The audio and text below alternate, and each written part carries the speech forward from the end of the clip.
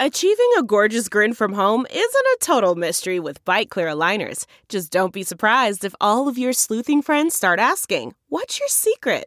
Begin by ordering your at-home impression kit today for only $14.95. Bite Clear aligners are doctor-directed and delivered to your door. Treatment costs thousands less than braces. Plus, they offer flexible financing, accept eligible insurance, and you can pay with your HSA FSA. Get 80% off your impression kit when you use code WONDERY at Byte.com. That's BYTE.com. Start your confidence journey today with Byte.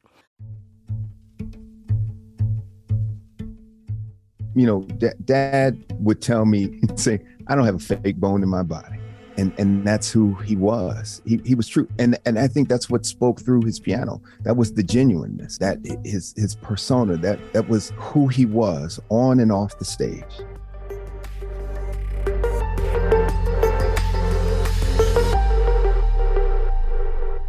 Hi, everybody. I'm Fran Spielman. It is not often that Chicago loses a national treasure and a living legend in the world of music. But that's what happened this week when we lost world-renowned jazz legend Ramsey Lewis. Ramsey Lewis died this week at the age of 87.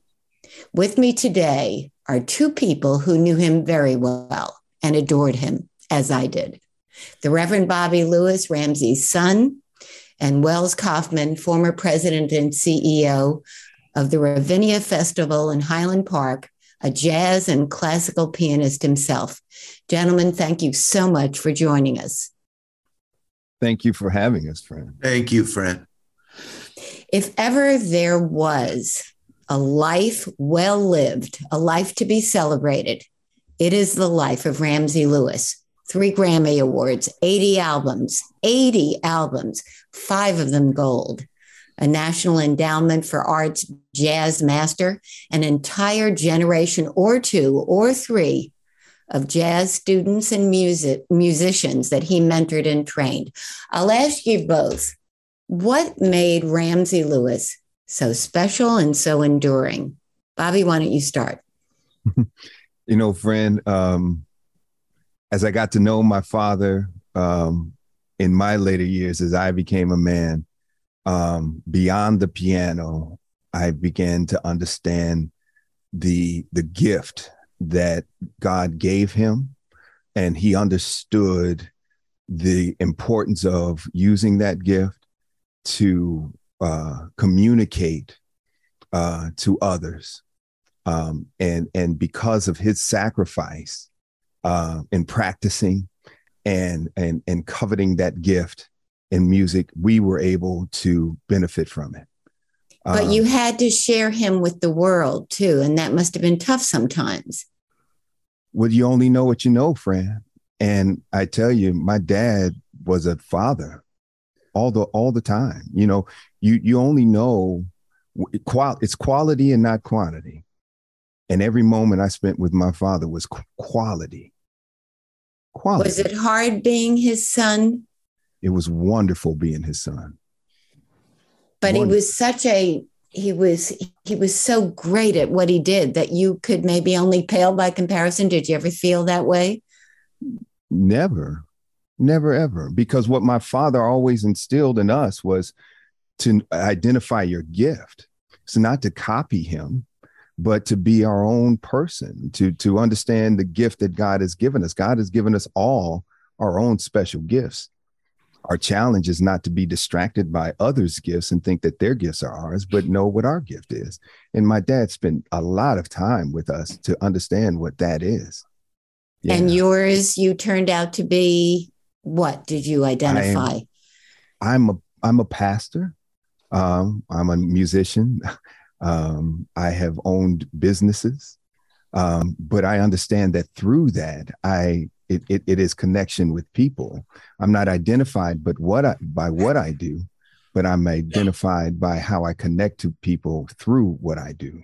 So what a gift he gave you in that way, to show you and to lead you to find your own talent, your own journey, your own path that you did. Exactly, Fran. That's the gift. That's the gift. Not to identify Ramsey Lewis, the legend, And that's what I'm saying. The father, the friend, when you look at all of the messagings that's coming in through social media, and even I'm sure Welz will attribute to this, that people are saying that it's the person, once you meet dad and you realize how down to earth he is, he wants to know you, and he's guiding you on your path to who God created you to be. And you soon realize that you've got a friend. You soon realize that you've got a mentor. Welz Kauffman, Ramsey Lewis had such a special relationship with Ravinia. What made him so special? It's everything that Bobby has just shared. And Bobby, I haven't actually I haven't actually cried yet, but now I am, and it feels really good. So thank you for unleashing that. So many pieces of Ramsey's relationship with Ravinia and Ravinia's fortunate connection with him. And of course, the playing is at the top of the list. I mean, I was thinking about amazing performances with Oscar Peterson and with Dave Brubeck on his own with his band. The commissioning we did when he and I had conversations about how he wanted to compose, and wrote a piece for our Abraham Lincoln bicentennial celebration. I had no idea if he wanted to compose or not, but he was really open to all of that. And that was an amazing piece. The piece he wrote for the Joffrey Ballet, To Know Her, which is about Jan, his wife. And of course, the piano concerto, which has its own story that's gigantic. But if I could focus on one piece of the Ravinia part that may not be as visible to folks, and that is he created perhaps the most important part of Ravinia's educational programs. And there are wonderful educational programs, but the Jazz Mentor, Jazz Protege program, which is a citywide Chicagoland program to identify the very best young up-and-coming jazz performers and give them tutelage from the best working musicians in Chicago. Ramsey really wanted this to happen, but unlike a lot of great legendary performers who create such programs in their name, and that's great. There's nothing wrong with that at all. It's an important thing to have happen. He always stuck with it. He always made appearances. He always would show up unannounced at rehearsals. And, he would show up unannounced at a board meeting because he was on the board at Ravinia. And I would get nervous because it's Ramsey Lewis, but here are these 15-year-old kids. They were never nervous. They trusted him. They felt honored by his presence and what he could bring them. But that personality, that kindness, that generosity of spirit, the music business is a tough one, right, Bobby? It's a tough one. And he navigated it beautifully and with grace and with humor. And just, one can't ever get away from the exquisitely beautiful and technically brilliant playing.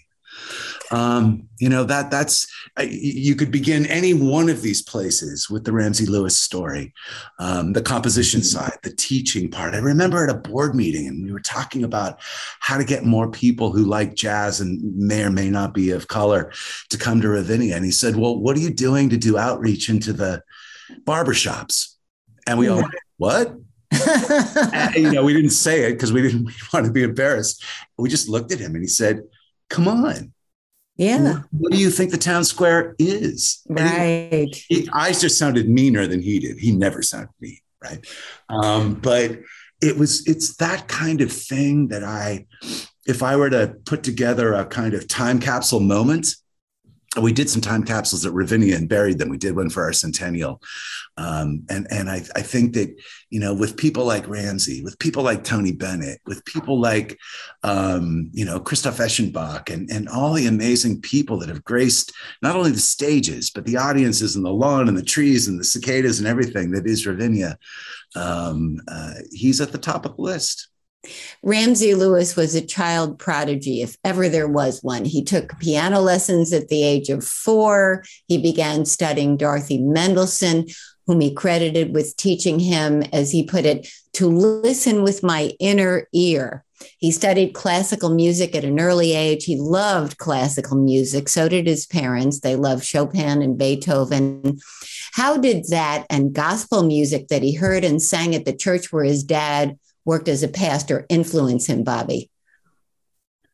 Well, I have to tell the story that he wasn't he wasn't the first choice to play the piano in his family. My aunt Lucille was the one who took piano lessons first, and Dad just wanted to do what his big sister was doing. And the teacher. How fortunate for us. Right. Right. And if she was still alive, she would say it's because of me, because granddad couldn't afford both lessons. He was a janitor, and my grandmother was a maid. And so once the teacher saw that Dad had talent, more what she felt was greater than Lucille, then they decided to invest that quarter, I believe, a week on Dad. Wow. So was Lucille angry? No, she wasn't, because again, this goes down through the lineage. My grandfather was the one who started talking about what your talent is, cultivate your talent. And so the pastor side of me was my aunt was a pastor. She was one of the first women pastors in the AME church, and started a church over 50 years ago this year. And so that's where her voice was. But the family was always rooted in church, and my grandfather would make my father play for the church, for the choir. He was the pianist. Where the bridge came into jazz was they wanted Dad, my grandfather wanted Dad to be a classical pianist. Dad wanted to be a classical pianist. And there was a crossroads. At the time, there were no African-American pianists, classical pianists.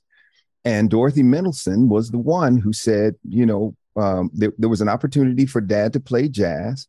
I think the artist's name was Willis Burton. And I hope I'm not getting that wrong. He wanted Dad to come play with him at 15 years old in a jazz setting. And Dorothy Mendelsohn was the one to tell my grandfather it was okay, because that's probably the better route to go. Because it would be hard for Dad to break through in classical. Wow. His first group was called the Clefs. He joined that group as a freshman at Wells High School. Three of the Clefs, Ramsey Lewis, Red Holt, and L.D. Young, became the Ramsey Lewis Trio. What do you both remember about that original trio and what made it so great? Wells? Boy. Where does one begin? The thing about Ramsey was, unlike a lot of his compatriot great jazz pianists, great jazz artists, great musical artists, he was always somebody who wanted to collaborate with others and play with others as an equal, not as the superior. And the magic, the alchemy of that is pretty rare.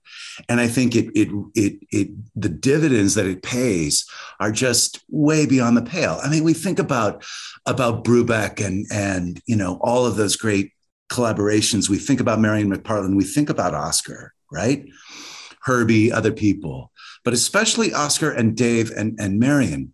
There was a concert at Ravinia where all three of them joined Ramsey for a concert that will never, a legendary concert, that they all did solo sets and then played together. And if I could harken back to that classical piece that Bobby, the history of that, I went into the dressing room, Ramsey's dressing room. Bobby, I think you were there. You may remember this. And the four of them, Oscar Peterson, Marion McPartland, Dave Brubeck, and Ramsey Lewis, are talking about Debussy and the influence of Debussy on their playing and their touch and their style. And they're talking about Afternoon of a Faun, and they're talking about the piano preludes, and they're talking about harmony. And I sort of stumbled into the room, as I often do. Sadly, just a little awkward guy, me.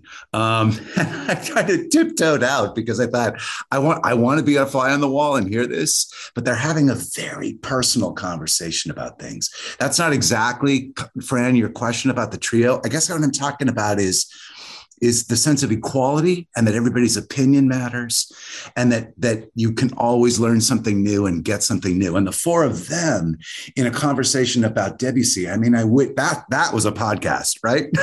Yeah. Yeah. They produced the In Crowd in 65, yes, the breakthrough hit that soared to the top of the charts, along with Hang On Sloopy and Wade in the Water. Bobby, how the heck did that happen? That crossover appeal, it's so unusual. Yes. So the In Crowd, I know, I was talking to Dad about that a couple of weeks ago.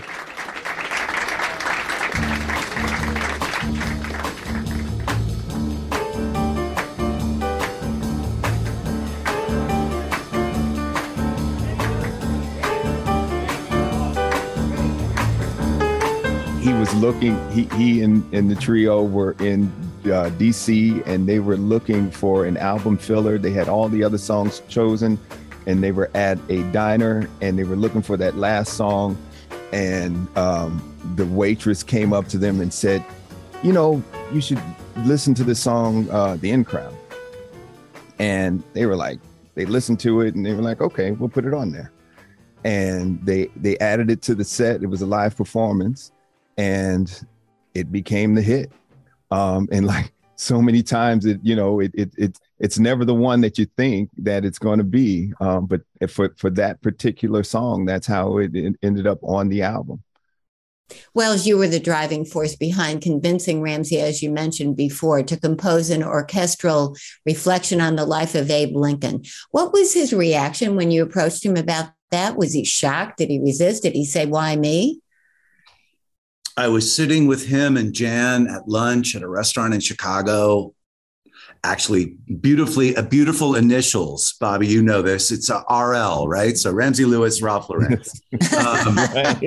And we were in a corner booth, and he never held court, but he always held court, right? I hope that makes sense. Yeah. And so we were in there, and people would come up and they'd say hello to Jan, they say hello to Ramsey, and they go, who's this guy? And it's like, oh, I'm just here with them, you know. Anyway, I suggested that maybe in our celebration of Abraham Lincoln, which involved a lot of commissions and a lot of projects and a lot of cool things, right? Would he consider writing something? And he went completely silent. And he was always a soft-spoken guy, right? Great laugh, great smile, but soft-spoken. And I thought, oh man, I have really messed this up. Really, really messed this up. And I thought, I just how do I go to the front, pay the check and leave and sort of slink out? And he looks at Jan, and she smiles. And I thought, well, that's a good sign. And then he looks back into me. He goes, I really want to be writing more. I would love to write something like that. Wow. And we talked for the next hour and a half about my feeling that Ravinia had an opportunity to celebrate this bicentennial of, yes, somebody born in Kentucky, but an Illinois guy, right? Abraham Lincoln, who didn't have a lot of musical connections, but did have very powerful ones that we wanted to explore, but mostly the who he was and what Abraham Lincoln meant. And it ended up going to the Kennedy Center. It was a big project for him. And then the Joffrey piece happened after that. And then, of course, the piano concerto later on. And Fran, I don't want to get ahead of you and your list of questions, but do you want me to speak a little bit about that other composition? Sure, briefly. Go ahead. Okay, sure. So Ramsey's 80th birthday was coming up, and I said, would you like to write a piano concerto? And he said, yeah, I've always wanted to do that. Who would I be writing it for? And I said, well, you goofball, you to play. He said, I've never played with the Chicago Symphony Orchestra. He said, when I was a little kid, I was told I would never play with the Chicago Symphony, that I should never, ever go after any sort of even music making, much less a career in classical music. Right. And at the time, just getting into orchestra hall was going to be tricky, right? I'm being euphemistic. You know what I mean?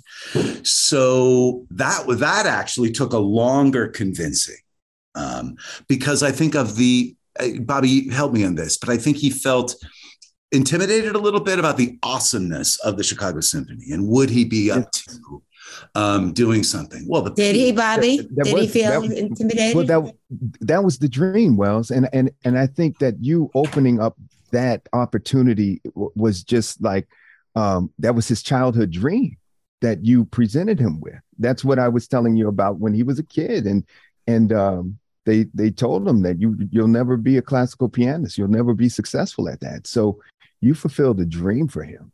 After the breakup of the Ramsey Lewis trio, Bobby, your father joined forces with Cleveland Eaton and Maurice White, and that name is familiar to a lot of people. Earth, Wind, and Fire. How did that happen? So I believe that, I know that Maurice White was playing, he was a staff writer and a staff drummer at Chess Records, if I'm not mistaken. And Dad would always go in and they would hang out and talk. And when there was an opportunity to hire a new drummer, he went to Maurice White right away. And their friendship was an incredible one. I remember Maurice White just at the house all the time. Whenever Earth, Wind, and Fire would come in, they would stop by the house, and it was wonderful.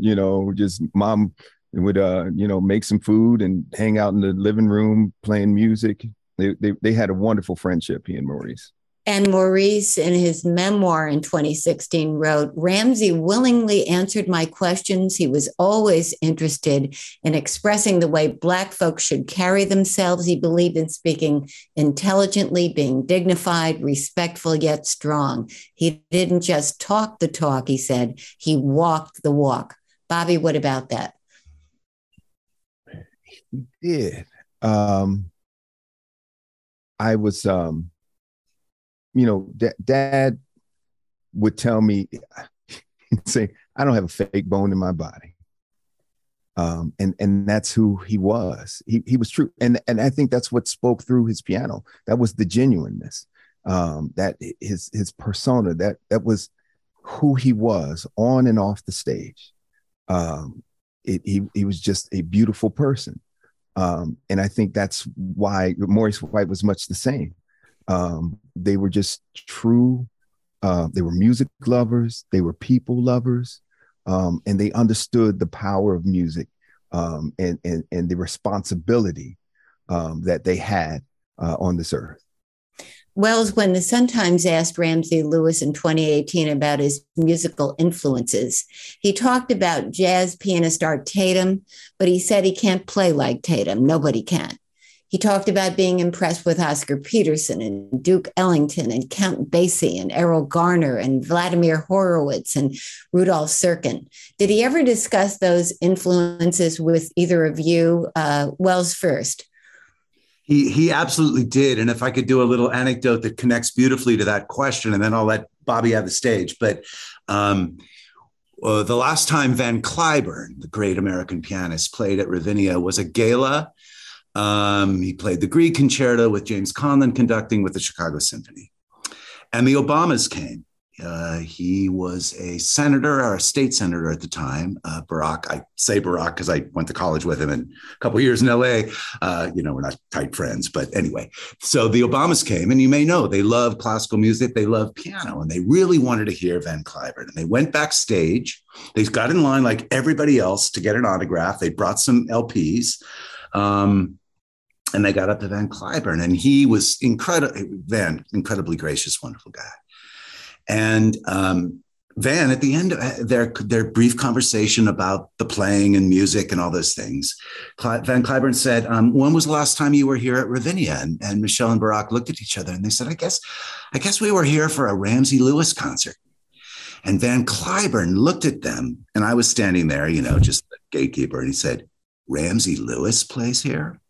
And I said, yeah, he's been the artistic director of jazz for decades, and of course, a Chicago legend. And Van Cliburn looks at me and he goes, I know who he is. I know he's a Chicago legend. He's a worldwide legend. He said, I can't believe I've been on the same stage as Ramsey Lewis. Well, the Obamas left walking on air, as did I.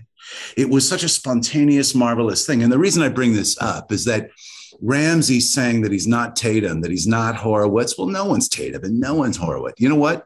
No one's Ramsey either. Yeah, exactly. What about you, Bobby? Did he ever talk to you about his influences in music? Oh, absolutely, absolutely. So, it wasn't long ago, maybe a few weeks ago, we were sitting in his living room and listening to Art Tatum, and he told me a story about when he first heard Art Tatum. My grandfather put on an album in their living room. He was a kid, and Granddad told him, "Listen to this guy."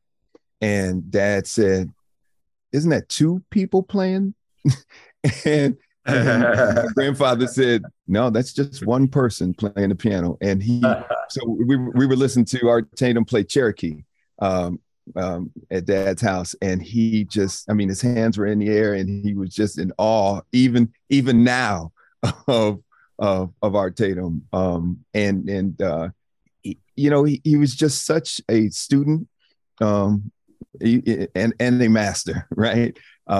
He loved music and the piano, and Tatum, Oscar Peterson, even Nat Cole. Yeah, right. Who else? Especially Nat Cole. Yeah. I let me not underplay that, especially Nat Cole. That musicality, right? And Nancy Wilson and her improv, right? Nancy, Fran, was a huge influence on Ramsey and how he would think about sound and song and melody and phrasing, right? Yeah. Bobby, I went to Ravinia in June for what I thought would be a performance headlined by Ramsey Lewis. Instead, they announced to everyone's huge disappointment that Ramsey would not appear. Kurt Elling carried on for him that night. So did you, Bobby. They played a video of your dad looking very frail, and I turned to my friend and said we were never going to see him again. You must have known then that time was running short. Yes. Dad, like I said, he was very real, and he doesn't have a fake bone in his body. And he was letting us know that time was coming near. And it was, it's just his way, but he was always peaceful about it. Dad and I would always talk about the power of the universe and our place in the universe and our comparison of ourselves to the universe, and his calmness about that. It was just incredible. And I thank Ravinia for giving us that moment, because for him, me playing on that stage, and being able to sing gospel, which was, one of the founding, influences in his life. It was just a wonderful moment for Ravinia, for myself and our family, and for my father. But yes, Fran, he knew then that time was coming. And how is your mom doing? She's strong. Dad gave us a gift of just love. He thought about us every day, even on Sunday, the day before he passed, he looked up at my mom and told her he loved her and gave her a kiss. He asked about my kids and asked them where they going to Sunday school.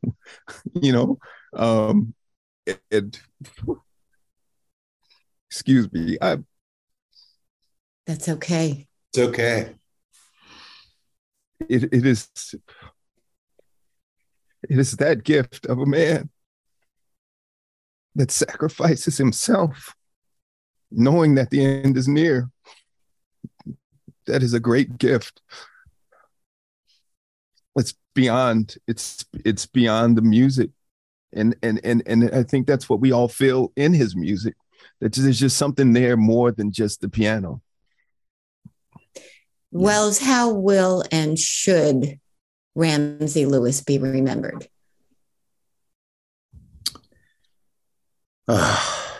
Well, may I just first say that there are some angels dancing like crazy in heaven now that he's up there to play. Think of the music up there. Think wow. of the music up there right now. Can you imagine? Makes you want to go, Yes. Go home, right? I think I was going to say first and foremost, but these are all equal things in my mind. And Bobby, please jump in with whatever I miss. So of course the playing and the collaborative playing, right? So it's the trio. It is Nancy Wilson. It is Oscar and Herbie and Marion and Dave and all of that. It is the teaching, the giving back, and the generosity around that, and the authenticity and sincerity and integrity of that, right? Not a faux thing, not, oh, this is what I should be doing now because I can't play anymore. It's, I have this gift. I've been given this gift by God. It is my duty. It is my responsibility to pass it on.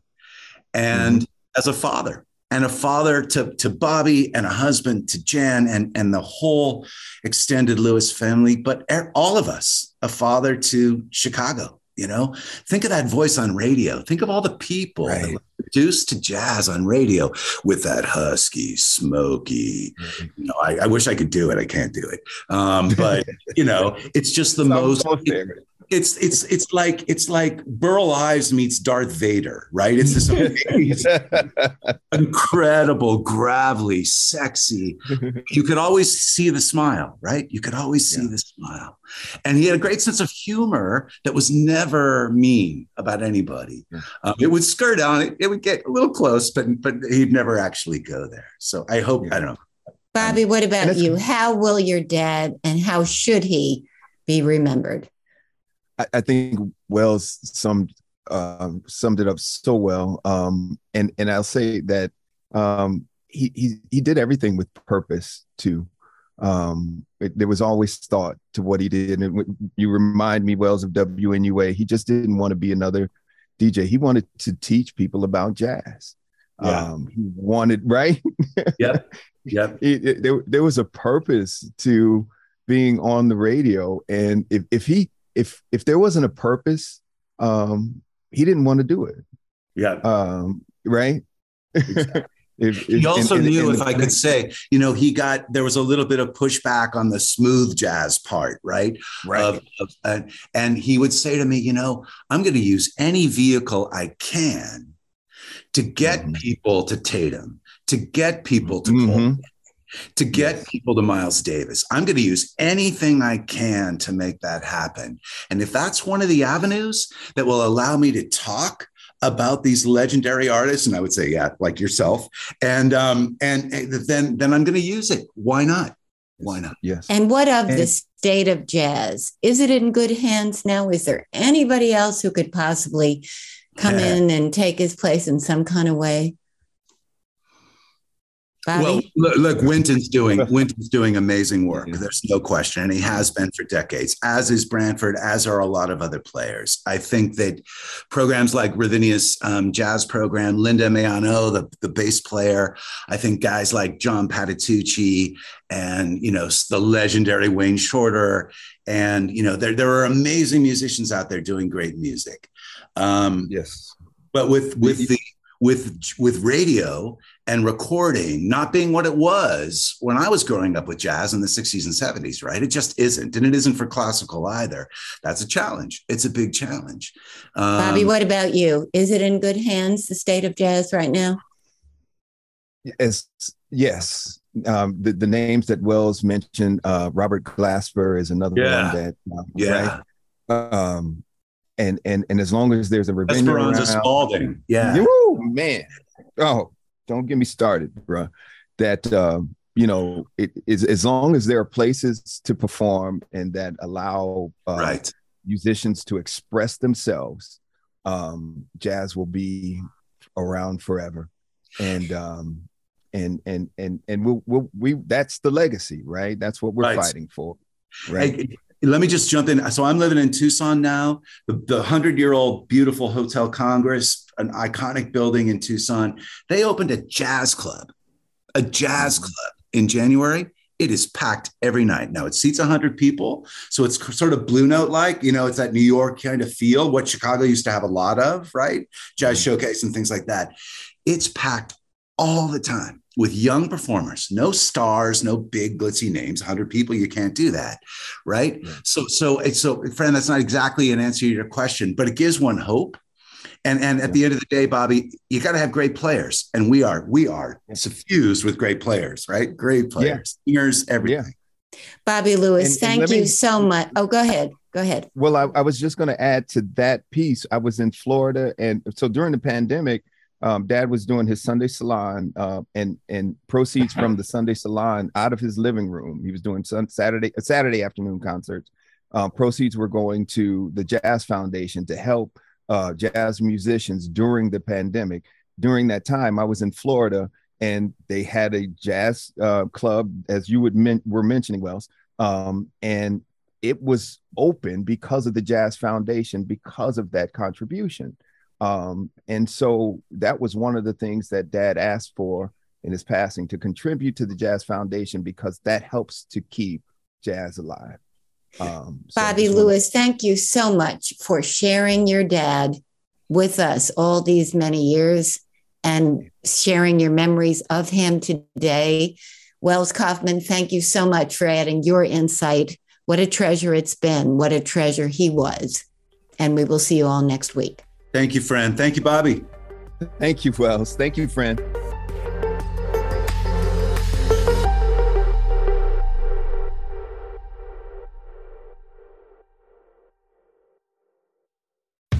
How powerful is Cox Internet? Powerful enough to let your band members in Vegas, Phoenix, and Rhode Island jam like you're all in the same garage. Get gig speeds powered by fiber from Cox. It's internet built for tomorrow, today. Cox, always building better. Download speeds up to 1 gigabit per second. Cox Internet is connected to the premises via coaxial connection. Speeds vary and are not guaranteed. Cox terms and other restrictions may apply.